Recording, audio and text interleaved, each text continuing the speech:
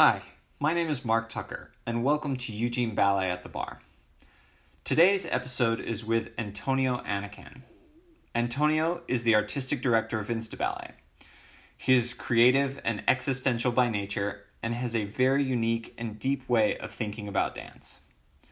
During our conversation, we discuss what he enjoys most about watching a dancer, the live arts industry's forced shift to digital experiences in viewing performances, and his dance training.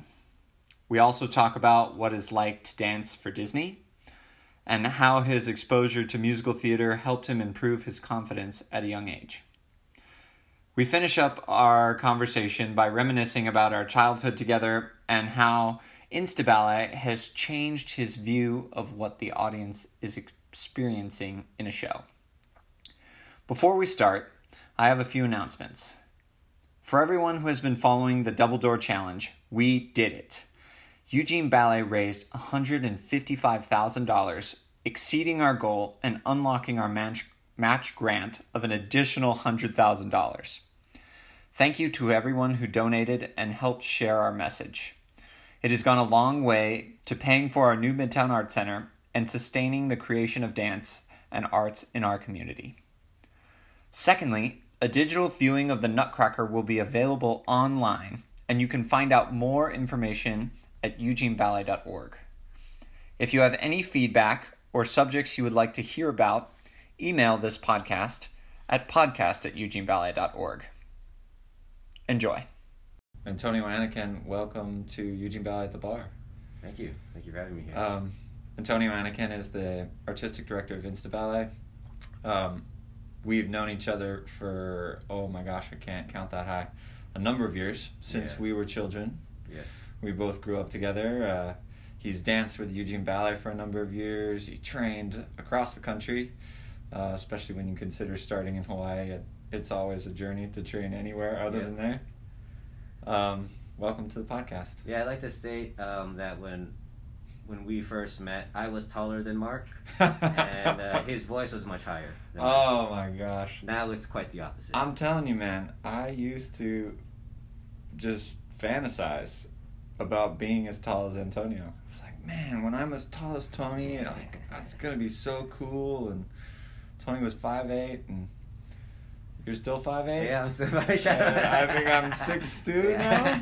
Oh, I'm starting to shrink, man, my bulging discs. Yeah. I'm getting shorter every day.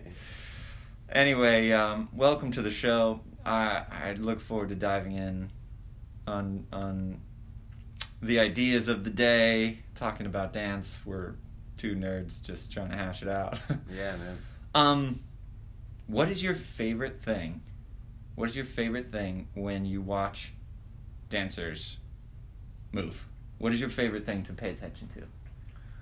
My favorite thing is the freedom, watching them turn all the problems that they have and what's around them, turning it into a usable energy and an efficient energy. And then when you see a performer on stage who can harness all that, who can put it all together, they are another being on stage. And then I get to go along on a ride that they provide, and they take me on this story through their art. And that's my favorite part, to be captured and then to be brought along. It's like, I can relate this to you, Mark. It's like when you catch that wave, you know you're on it, and it takes you, and you're on this journey through this thing, and you're exploring it, but it's provided, this thing is providing you this journey,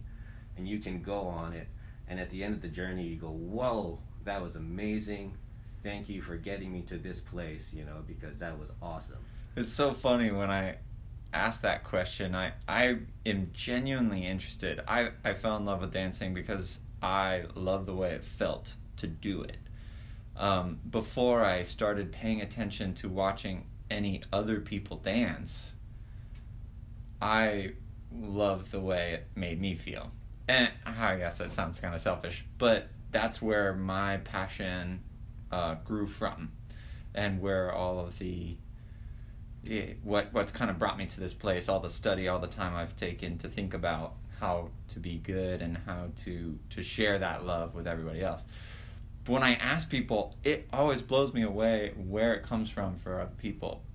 The way you talk about it is so abstract in a sense that it's almost like you're just watching somebody be themselves and experience life rather than do a dance step or be a part of a performance. Yeah, and it's totally, that's what kind of blew me away about it. One of my first memories of San Francisco Ballet, I was a student there at San Francisco Ballet School for a little bit. After high school, I went there instead of college, and I saw these, I like to say, creatures and magical beings that were the company members, and they were doing, obviously they're of high caliber, they were doing all these steps that I was just learning to do, but I saw them at their fullest.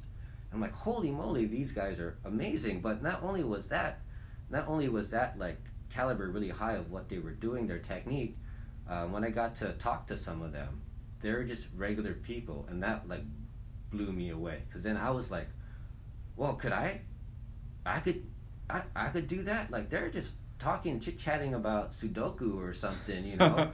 But they're doing these beautiful, the way they move, they're so, and it's just like they had everything. So it was like a lifestyle or a way of being, and I was like, that's, I don't know, really efficient to me. It's like they had the inner and outer beauty, you know. It was just kind of a way of being. Mm-hmm. And so I guess when I watch dance, or when I do it, I like, well, what you said, it made you feel good. It totally, that's what it, I unlocked that for me. I like, well, I didn't know I could be like that. Right. And that's powerful. It made me feel like it made me feel more of me and more than just me, and that I could be more. And that's why I still promote it, even though I don't dance as much. I still promote it because of how that unlocking feature it can give. And then once you unlock it, people can see that, wow, look at that. Like they went through this journey to unlock themselves, and they're helping me by showing me this through their performance, and maybe that might inspire me to try to unlock a little bit of myself, or at least appreciate, like, wow, what a human can do when they go for the full human experience. It's true. Something you were talking about just now. So Antonio and I both grew up together in Hawaii. We talked about that. We grew up in a pretty sheltered environment in terms of the dance we were seeing. We only really had opportunities if companies toured through the Blaisdell or Hawaii Theater. Yeah. And I think definitely leaving the island was a big eye-opening experience personally. I remember when you came back from that first summer program, I think you went to San Francisco Ballet. This was before I had left and seen dance anywhere else. And you were like, man, they told us to do soda basques, but they said do doubles. And I was like, no way, you can't do a double soda basque. And he was like, no, there were people that could do it. And we did it in class. And I'm just like trying to grapple with those ideas as a young dancer. I think I was probably 12 or 13. Yeah, you can jump in the air and turn around 2 times. Twice? Two times? I didn't even believe you could do more than 3 pirouettes. Yeah, same, man. Until I think Ballet Hawaii brought in some guests to do Nutcracker, and I remember watching them turn like 6 and 7 times and just being floored. Mind-blowing. And that, of course, is before YouTube and everything. Yeah. No, before the YouTube, and that's how I saw it when I went off to these summer programs. They were, I guess the YouTube of the time of just actually seeing people. Like the broadening of your horizon. No, it's true. And that was amazing because we started off in Hawaii, and Hawaii didn't have a ballet company, no major ballet company. There was one back, I think, earlier in the day, but they lost funding a long time ago. Yeah. So there were just bigger schools who brought in, as you were saying, who would bring in either professional dancers or a professional company would tour, and so that was the only way you would kind of see things. So, it was the only opportunity. And so us just like leaving or just seeing seeing all that stuff, is just completely a whole other world of like possibilities. Double cabrio. Whoa. Yeah, dude, double cabrio. I remember you saying it like 4 times in a row. You were like, yeah, you jump and you beat your legs twice before you land. I was like, no, it's impossible. It's impossible. And that stuff, it was like, yeah, and that's why, again, I think it's a wonderful, dance is not a tool, or not, I don't say a tool, it's a wonderful path for people. Like I don't know if I would have, I don't want to say left Hawaii, or would have, maybe I just would have gone down the regular path.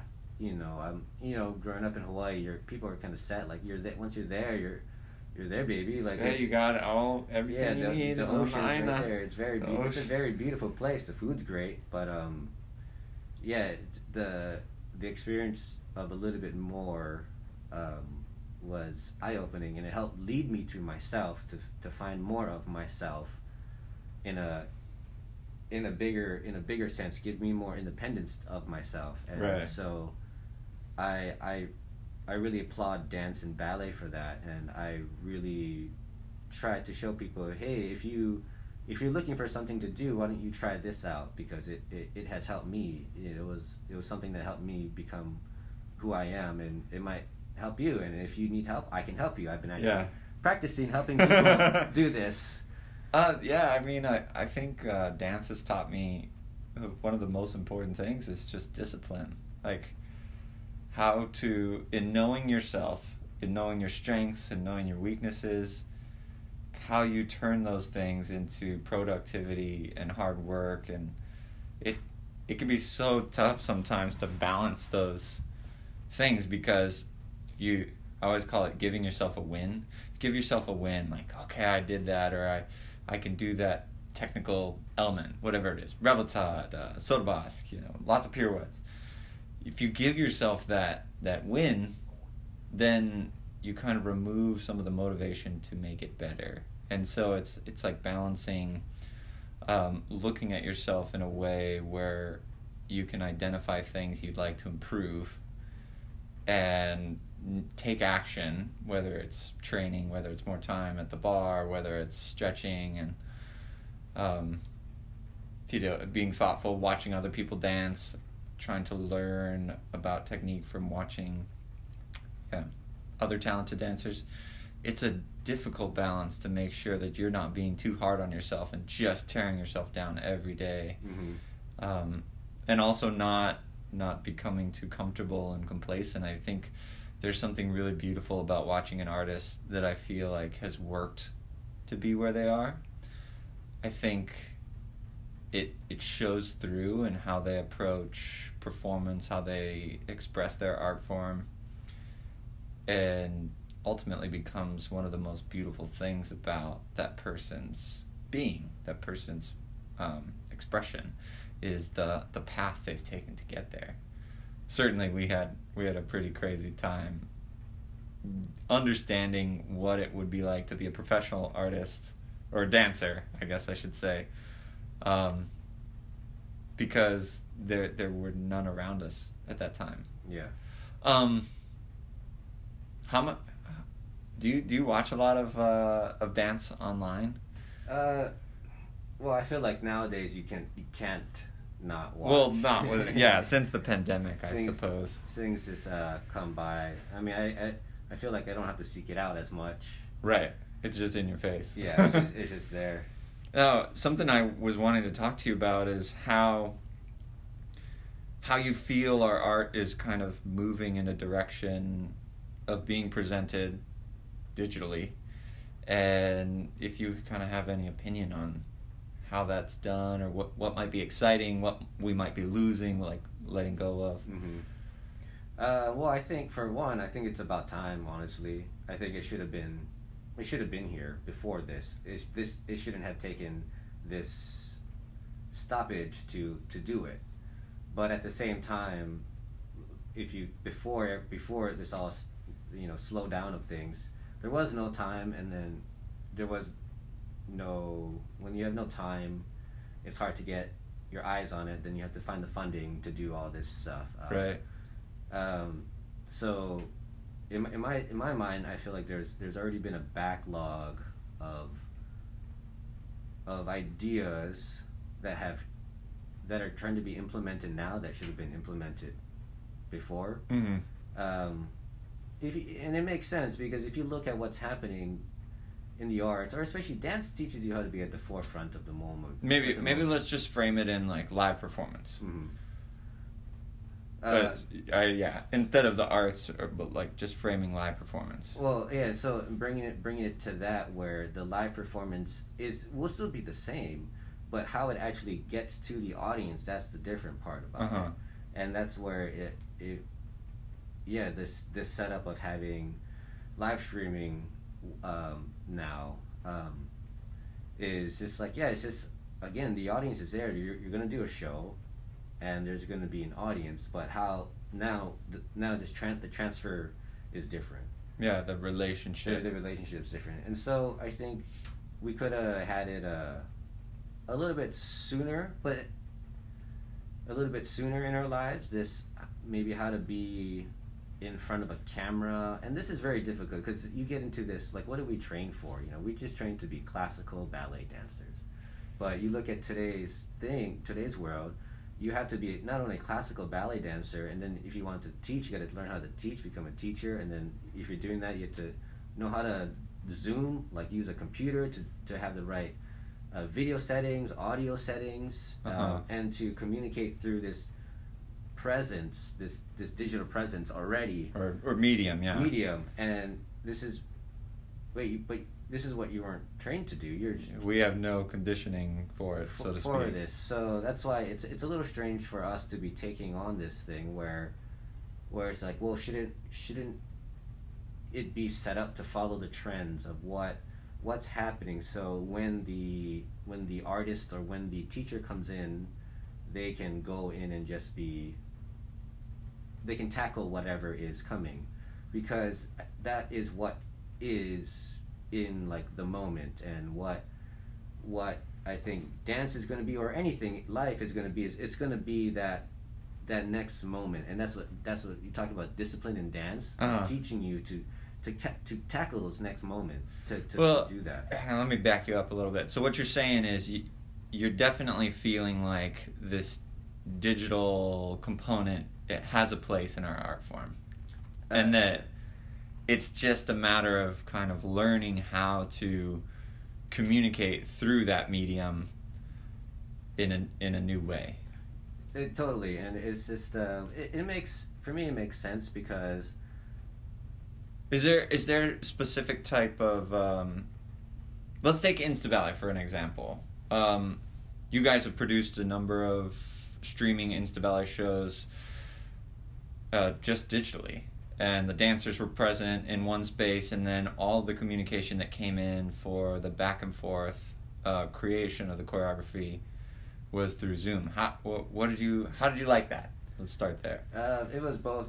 It was good that we were doing it, that we can now that we have the technology to do that. It's great that we still can connect. Because I think back in the day, the last pandemic, they didn't have Instagram, right? Or they didn't have the internet to understand, or at least everyone had to go to their own homes and stay there. At least with today, you can go home, but you can still talk to people and communicate and create art with people. So, yeah, to a degree. To a degree. Yeah. But obviously I would like it to be to actually have people there. It's plain and simple. Let's bring it back to what it was before. Yeah, that'd be fantastic. But now, since we have an extra thought in there, why don't we have that extra camera? Kind of explore those ideas. And why not? It might take up one physical seat of a person who is there, but that one camera could have 1 to 1,000, 2,000, 3,000, I don't know, depending on your audience, but hundreds or thousands of people behind that one camera, and so who can maybe experience you through that medium. And if you're helping somebody and that's their way of communicating, and they want to reach out to you, well, then maybe give them that opportunity. Give them that opportunity. Yeah, I like what you're saying. I just it's been difficult for me personally. I feel like there's something so significant about the way our art form has evolved, whether it's teaching it, and being in the studio, and the way you're able to communicate and connect with a young dancer and express technique, whether it's through creating metaphors and you're talking to them, through physical demonstration, through feedback where you can actually manipulate their body so that they have a sense of what kind of feeling they're looking for and trying to recreate and entrench in their coordination.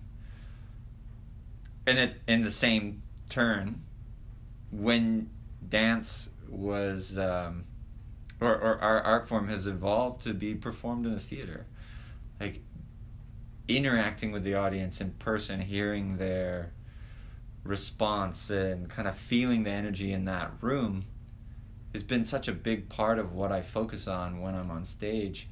It's a very strange experience to then think about how dance might be interpreted via a camera lens. Mm-hmm.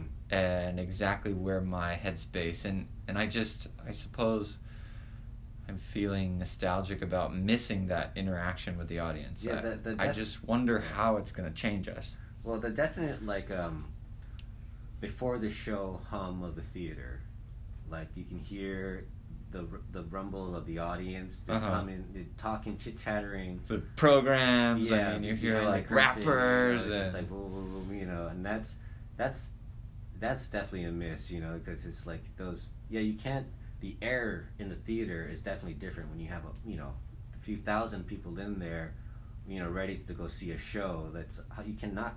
The energy is different. There's a definitely like buzz in the air. That's the thing that I think you're saying we're missing, you know, and where's that buzz when it's just a camera? Now, you know. Yeah, and I don't disagree with you. I think there's a lot to be explored with film and dance. Specifically, what I admire about film is that you have direct control over where the focus of your viewer is going. You have a literal framework that will be experienced, unless you're talking about VR, which is something we should get into later. But so with film, you're directing their focus to what you want them to see, and I certainly miss the idea that an audience member can sit back and let their focus be directed in a much more organic way, where they have a little more agency over the experience of a show. They could be watching the person dancing center. They could be watching the person in the back line, because that just happens to be the dancer on stage who's feeling it the most, and there's something about them that's appealing. Yeah.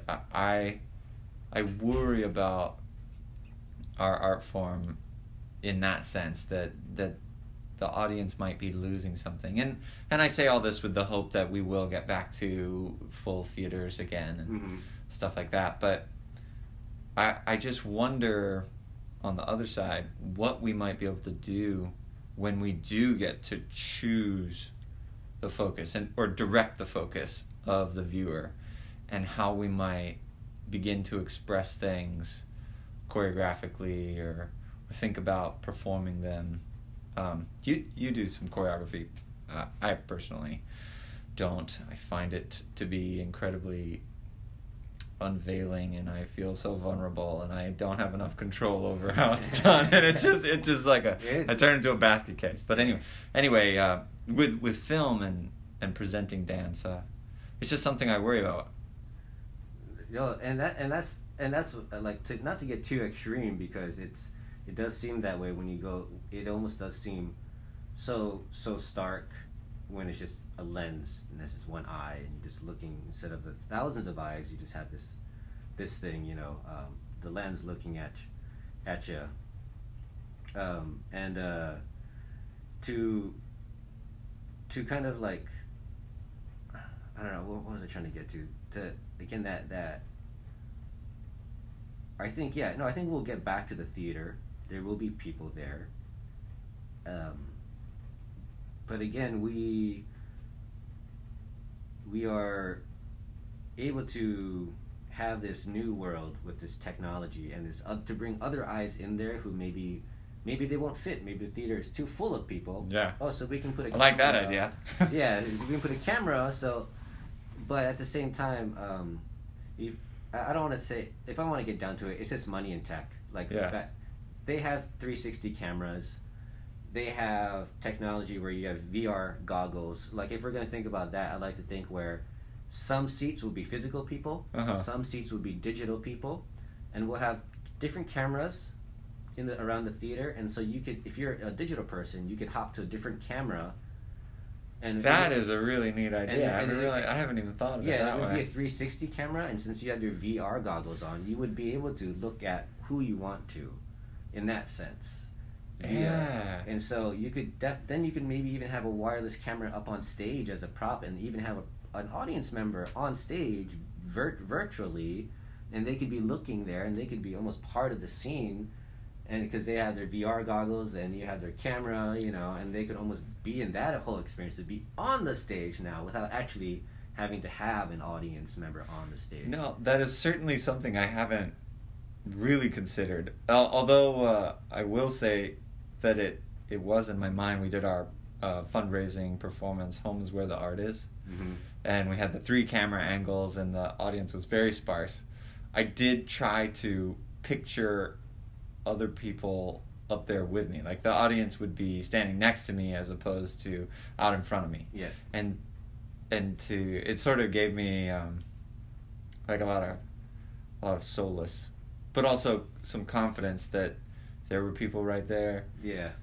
And I had an opportunity to share. That's really interesting that you brought that up. I haven't really thought about it in that sense. I guess I get kind of stuck just thinking about it in the framework of putting a camera at the back of the theater and pointing it towards the stage, or having a film crew. Yeah, and that's why that's what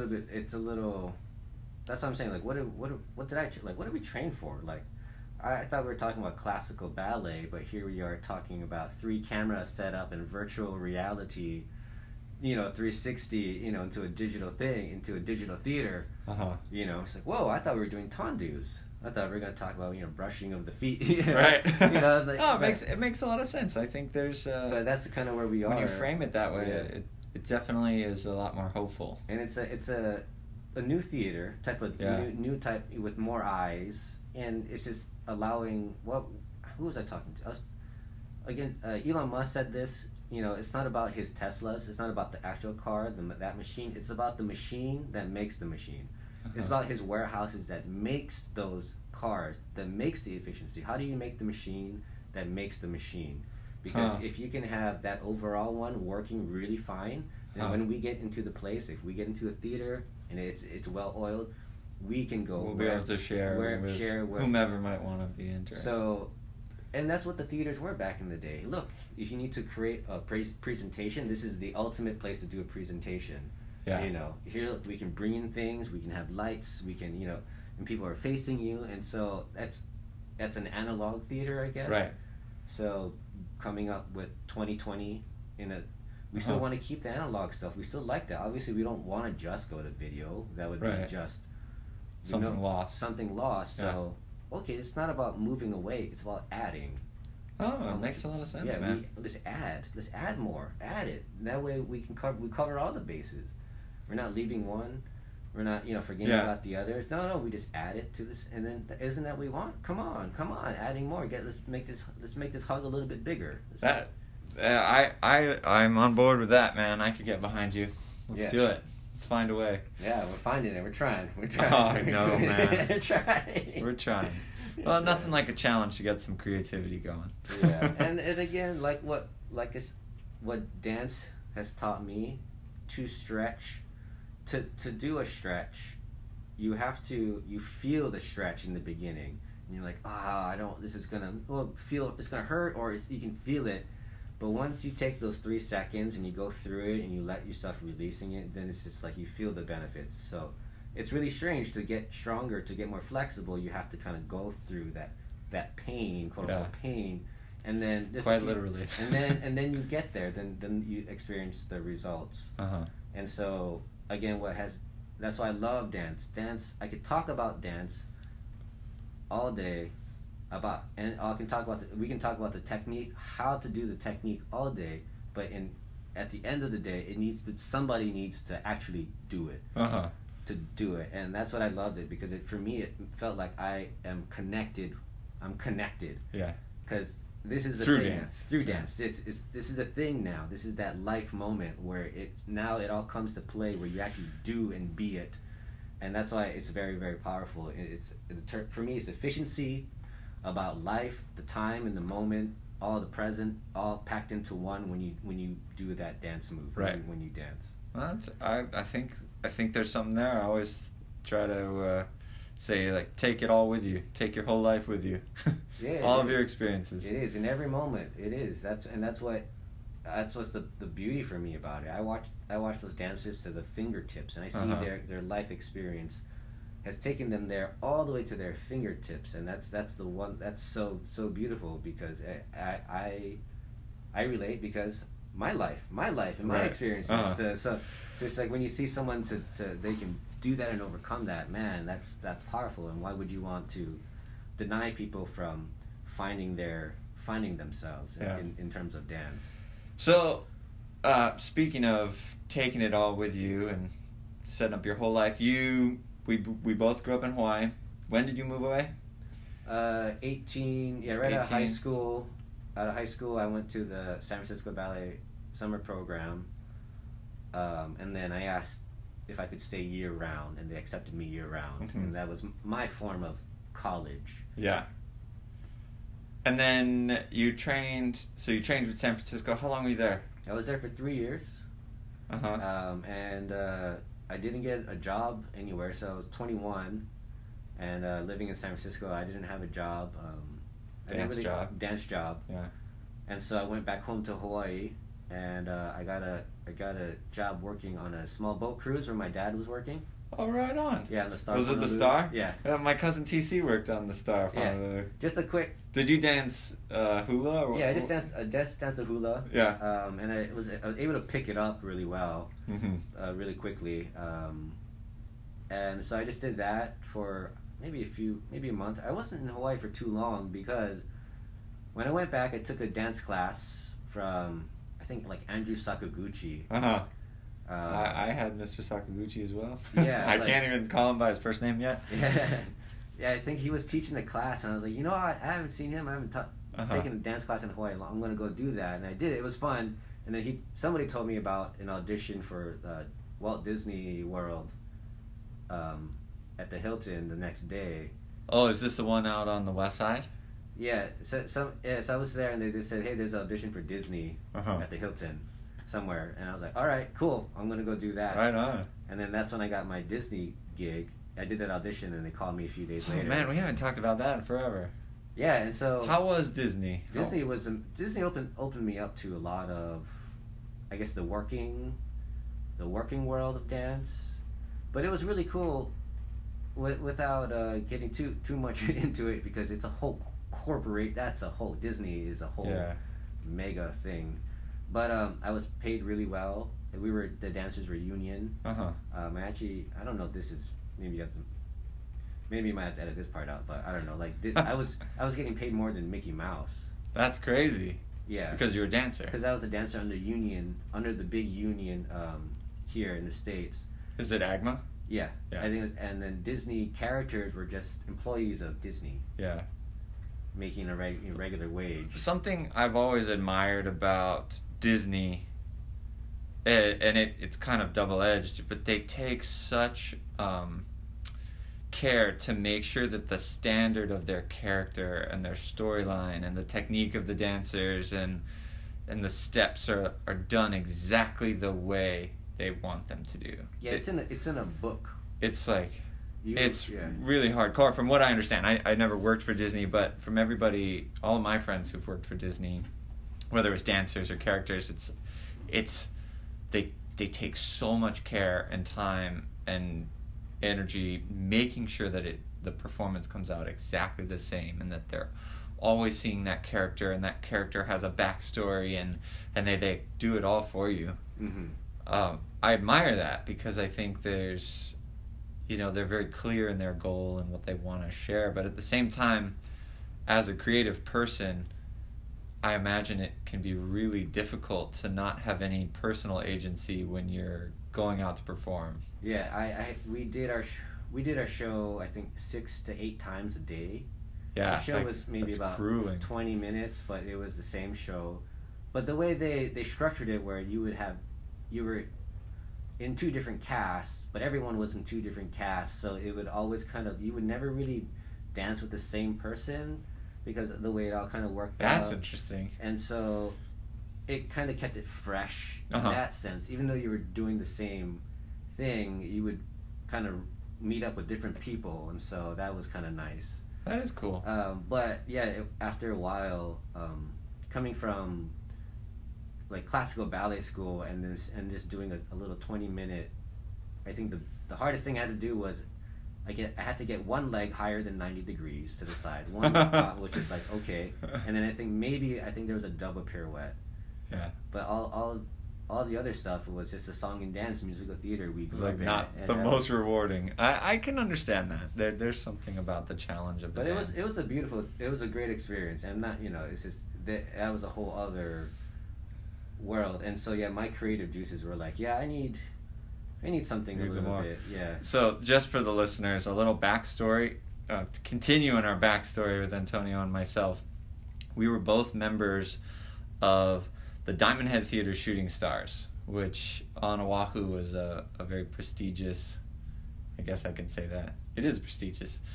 A prestigious performing arts group where we were, I think the ages were 9 to 20. I think something like that. Something like that. And it was just kids from all around the island. And we would put together shows, and it was all musical theater based. We did a lot of Disney medleys. We did... they would produce shows off Broadway with all children casts, so we had the opportunity to do a number of things together. I mean, it certainly sparked my passion for performance. Yeah, and I think it was good for so many opportunities. Yeah, good for young boys with a lot of energy. Yeah, to be there, because it was a Saturday from like 1 to 5. We danced for 2 hours, and then we sang for the rest. Pretty much. And then put the show, like singing in harmonies, and then also moving your bodies and with the choreography. I think it was really. That's why I love the theater, and I love musical theater, to give all that energy and all that. It is all about the energy. For my mind. Yeah. It's just an expression of the energy level and the channeling of it. Mm. No, it was a great time. And that was and so that's the only why I keep promoting it, because it's. Do you have a best memory from Shooting Stars? My best memory, well, some of them actually, I think there were more barriers for me. Like I never considered myself a singer, but being there, everyone kind of had to do a little bit of both. Oh yeah, for sure. And so it helped me break out. I had, I think, one solo before, like, to actually sing one whole song by myself was really nerve-wracking, and I got to do that there. I don't know if, I think I did okay, but at the same time, like, I didn't know I could do that from that age, and to be able to have that opportunity, I'm glad I had that. Do you remember any of our shows? We used to perform at like Sea Life Park, and at weddings, Neiman Marcus, Moana Shopping Center. I liked our harmonies. When I remember. They would break us up into 4, 5, 6 parts. Yeah. Because the kids... You were either a 1, a 2, a 3, or a 4, based on soprano, alto, baritone, tenor. Yeah. And then you had your bass baritone kids. Yeah. I went straight from 1 to 4. Yeah. I think I jumped down to and even 4. then, I was like, they had me sit between the 3 and the 4 because I was never really a baritone. And I was never really a tenor, or I was more of a baritone, less of a bass. Like, oh yeah. But those I got lost in the singing. I thought those were beautiful when we would hit those harmonies just right to have, and I'm like, this is powerful. This is really cool. Yeah, it was a good time. I think it's definitely something as a young person that it was great to have so many projects, so many things to work on, and then those opportunities to be on stage. Yeah. whether it was in Neiman Marcus or under a tent in Sea Life Park. I think my favorite memory, which is why I asked you, and I wasn't sure if you were in the Jim Neighbors Christmas show. No, did a few of those. Yeah, we did. And I think it was our first performance. It was a Friday night, and it was the finale number, and Shooting Stars was probably one of 6 or 7 arts groups that was involved in the show. And it was a packed Hawaii theater, Honolulu Symphony, Shooting Stars, Jim Neighbors. He was on stage, and we rehearsed this crazy finale where we were all marching down the aisles, and like people were coming in from the catwalks, and there were people on every level of the stage. And Jim Neighbors messed up the words to the song, and probably we couldn't have been more than 15 bars into the song, and he said stop, and he stopped the whole Honolulu Symphony, and he said, I messed up the words, can we just go back and start over in front of all the people? And I remember thinking to myself, oh my gosh, this guy is so famous. He stopped 7 arts groups in the finale scene, and it was everybody just kind of walked back to their places, and we started the scene over again, and the audience loved it. It was crazy. Well, and the fact, I think it was so candid, and he's so down to earth, and he's just hey, I made a mistake, guys, you know what? It was crazy. Yeah. It was wild for me. I would never forget that. Those Christmas shows are pretty epic. Yeah. And those were, again, good times, good experiences to be in the theater, and to have that, and I think this is what my mom was hoping that it did, and it did take me away from Hawaii a little bit, and just made me experience what's happening around the world, as in these people do these in theaters, and what happens in theaters, a lot of things happen. It's just not here. This, you're connected to a lot of what's happening. History and art and discipline, and all the things we kind of touched on already. Mm-hmm. I'm right there with you, man. I remember we did that Wooden Soldiers on Parade dance, and because I had gone through a growth spurt the first time we did it, we stood next to each other, and then the next time I stood in the middle of the line. You were still on the side. This guy keeps moving down the line. Oh my gosh. Here I am, yeah, those are such good memories. So you worked at Disney. Yes. Wait, let's talk about your mom. Your mom is actually really important in my ballet career as well. Yeah.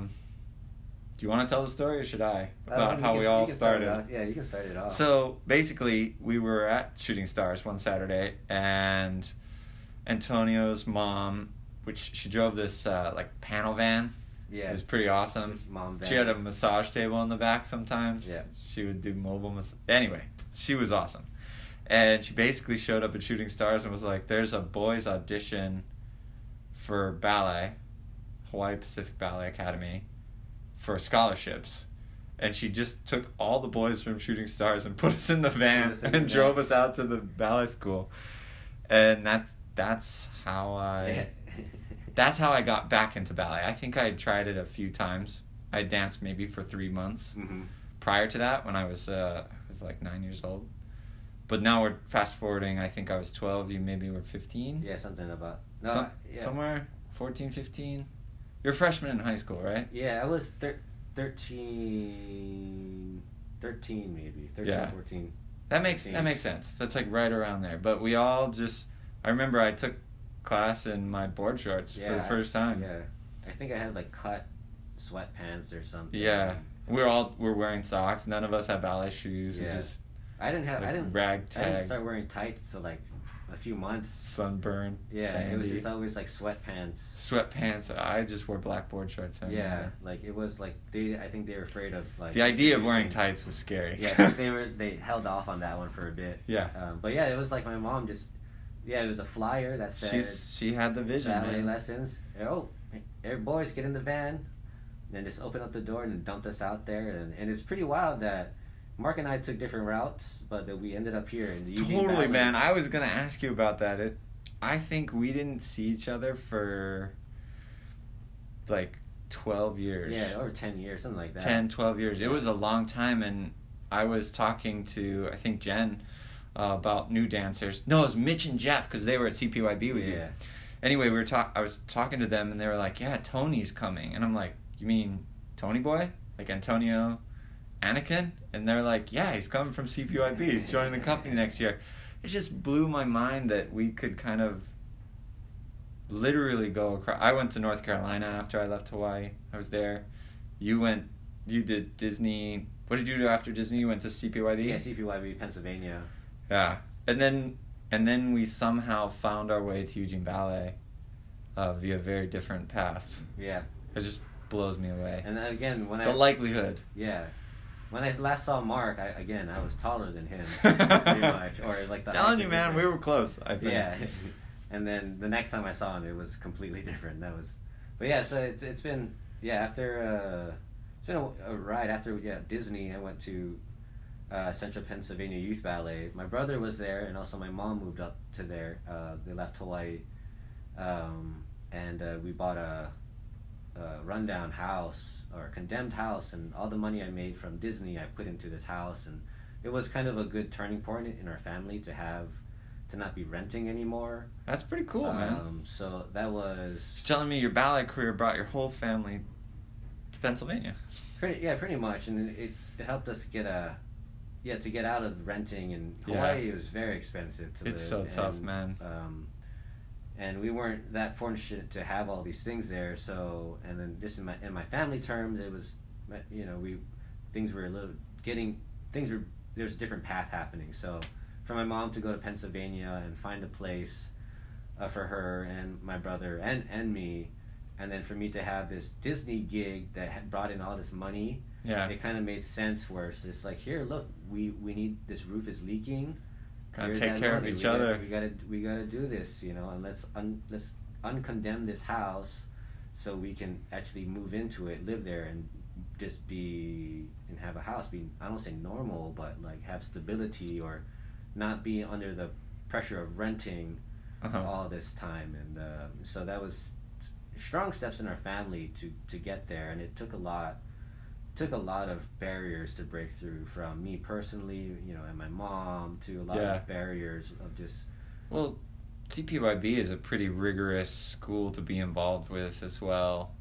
They demand a lot of time and... Yeah, I actually got in trouble a lot because it's a great school. Like, if you want to do ballet, that's where you go. Honestly, right. Like it's, they will instill discipline. But in terms of where I was 21 when I got there.